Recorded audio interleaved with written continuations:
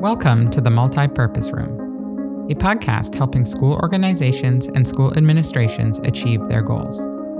Each episode discusses real-life topics that PTAs, PTOs, and school staff are dealing with. Our hosts and guests offer practical tips, learnings, and best practices to achieve their desired outcomes. Here are your hosts, Wesley and Deborah Jones.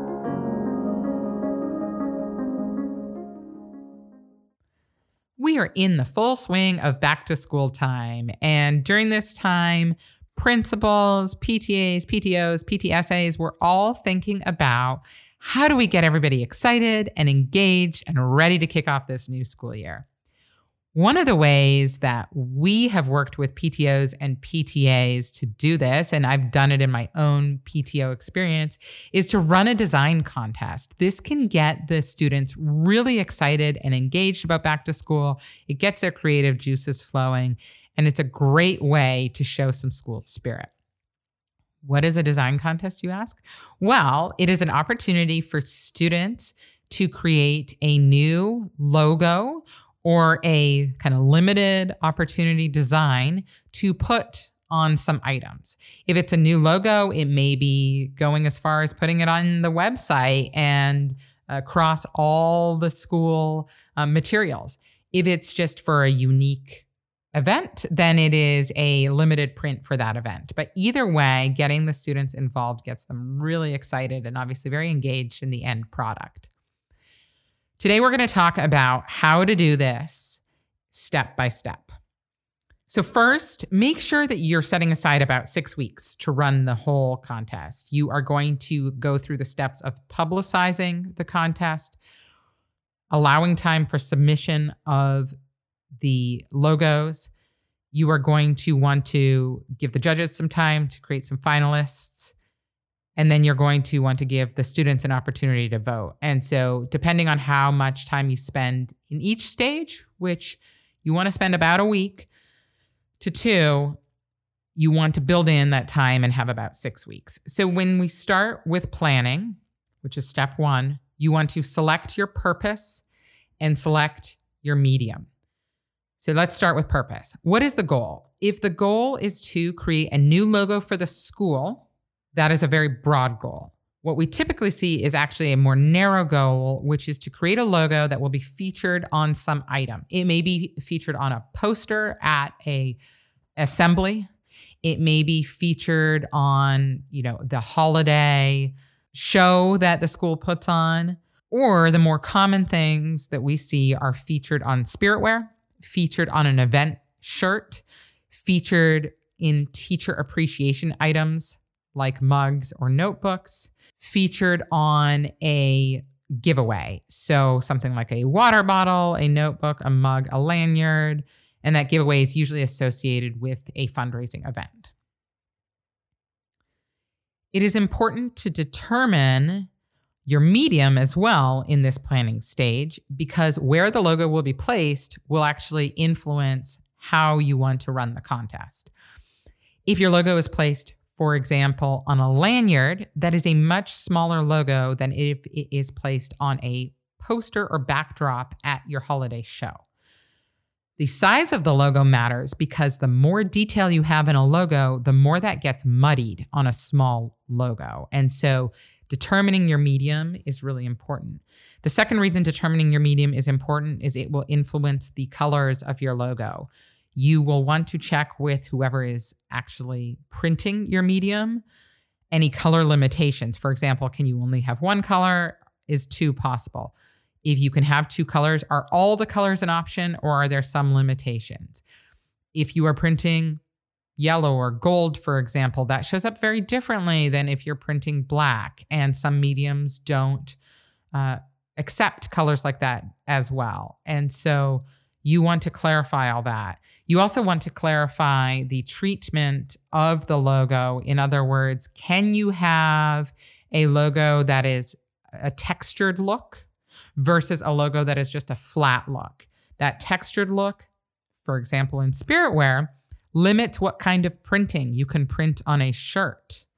And so having a textured look may not be what you want, because you may want more printing options, and that is something you will want to include in the rules. So since there's a lot of nuance in this area, I actually would recommend in the planning stage, once you've selected the medium you think you want, connecting with the vendor for that medium and asking them their advice on what makes a good logo for that medium. Your next step is to create the rules of your contest. As with any competition, putting in place some ground rules is really helpful. The ground rules you should have are the duration of the contest, the eligibility criteria, how and when the winner will be selected, and a disqualification policy. With respect to duration of the contest, I would recommend that after 1 week of publicity, you open the contest for 1 to 2 weeks. Include a weekend in there. So not just one school week, to allow the students some time to design their logo. Next, eligibility criteria. So this is eligibility both of who can enter and then what logos are eligible. Who can enter? Typically, any student currently enrolled may submit an entry, is what we see. Sometimes it is open even broader to siblings or community members, but most common is any student currently enrolled at the school, and that one entry per student. Eligibility criteria, really the remainder is all about the logo. It must be original because you don't want to run into any copyright issues. It should be in school colors, and then you should name the school colors. Lettering should be legible with a bit of spacing in between each letter. You may also want to say no lettering, but I leave that up to you. Typically, we've seen schools allow lettering. Mention the format it should be submitted. JPEG, PNG, EPS are the most common formats we see for use in printing the items. You may want to also allow PDFs, but again, speaking with the vendor in terms of what format you need to submit is really helpful here, because there may be some cost to converting a PDF into one of the aforementioned formats, and so just check in with the vendor here. Make sure that artwork is labeled with the student name, but the student name should be separate and not appear in the drawing itself. Those are the most common things that we see as part of logo eligibility. You also want to share the size of the end logo so that your student can kind of shrink it down and see how the logo looks. Any font requirements, if your school has a specific font used, you would share that here. And then how much detail you want in there, and whether or not you can use gradient or texture or effects on it are other things you may want to include here in the eligibility criteria. Next, you want to share how and when the winner will be selected.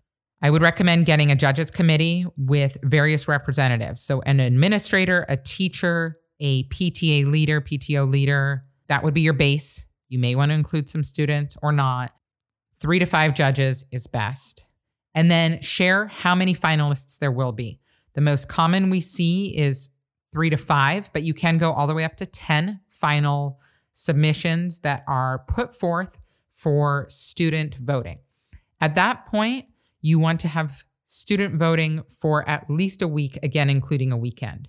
The judges' time will really depend on the group you've selected. It may be that group can create a final list in a couple of days. And so for that judging period, I would recommend actually having about a week, first for the judges to look at all the entries, then for the judges to email any student who may not have met the eligibility criteria because of the logo. For example, the font is wrong or something like that, to give the student an opportunity to correct. And then for the judges to solidify their finalists, the 3 to 5 to 10. That's 1 week. And then 1 week of voting for the students. You want to share how the voting will be conducted, online or in person. So that is your how and when the winner will be selected. And finally, you want a disqualification policy, which is just a quick note that any submission may be deemed disqualified if the above guidelines aren't followed. As I just mentioned, you want to go back to the students and give them an opportunity to correct. But if they're not able to correct or you can't help in correcting, you do want that disqualification policy. One other piece of boilerplate you may want to include is just that the logo is the property of the school and not the property of the artist. That just clarifies, especially if you are planning to use this logo for the school going forward. Having that language in there just makes it clear and avoids any future issues. The next step after creating your rules is publicizing the contest. Make sure to get the word out there for at least a week. School website, through the teachers, through a principal newsletter, a PTA newsletter, social media.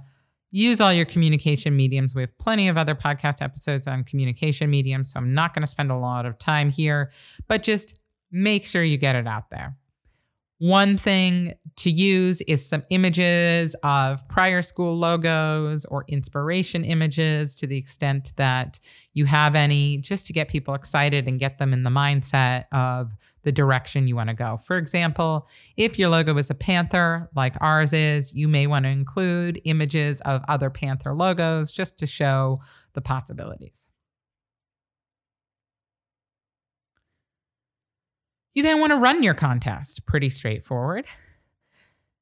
You run the logo submissions. Make sure you have a place that people can send them. It could be an email address. It can be a Google Drive where people can drop them.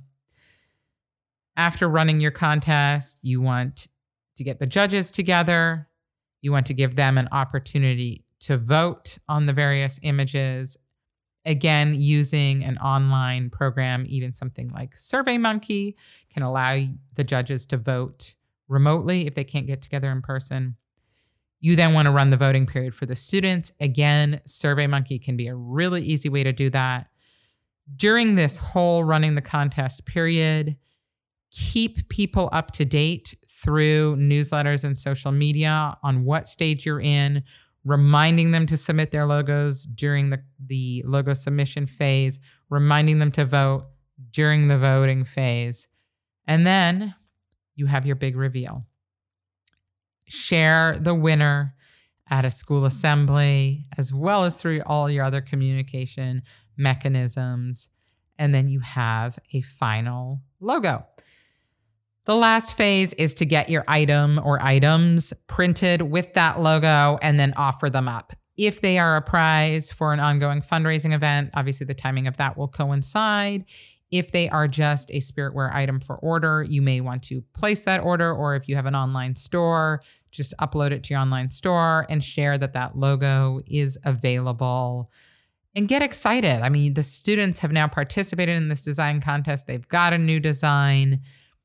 Share it out on an ongoing basis for at least several weeks after the selection of that logo to get people really jazzed about it and to get them getting the items that have the logo on it. If it's part of your weekly Spiritware day, that's pretty easy. You can remind them every Thursday that the next day is Spiritware, and don't forget to order your Spiritware items with the new logo. We hope that you have a very successful school year, that a design contest is a great way to engage your student body, and we'd love to hear from you on any other tips that you have found make your design contests super successful.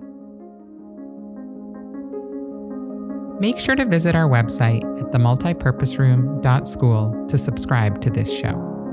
If you like the topics on this show, we share additional resources on our company blog at www.k12clothing.com. We'll see you next week in the Multipurpose Room.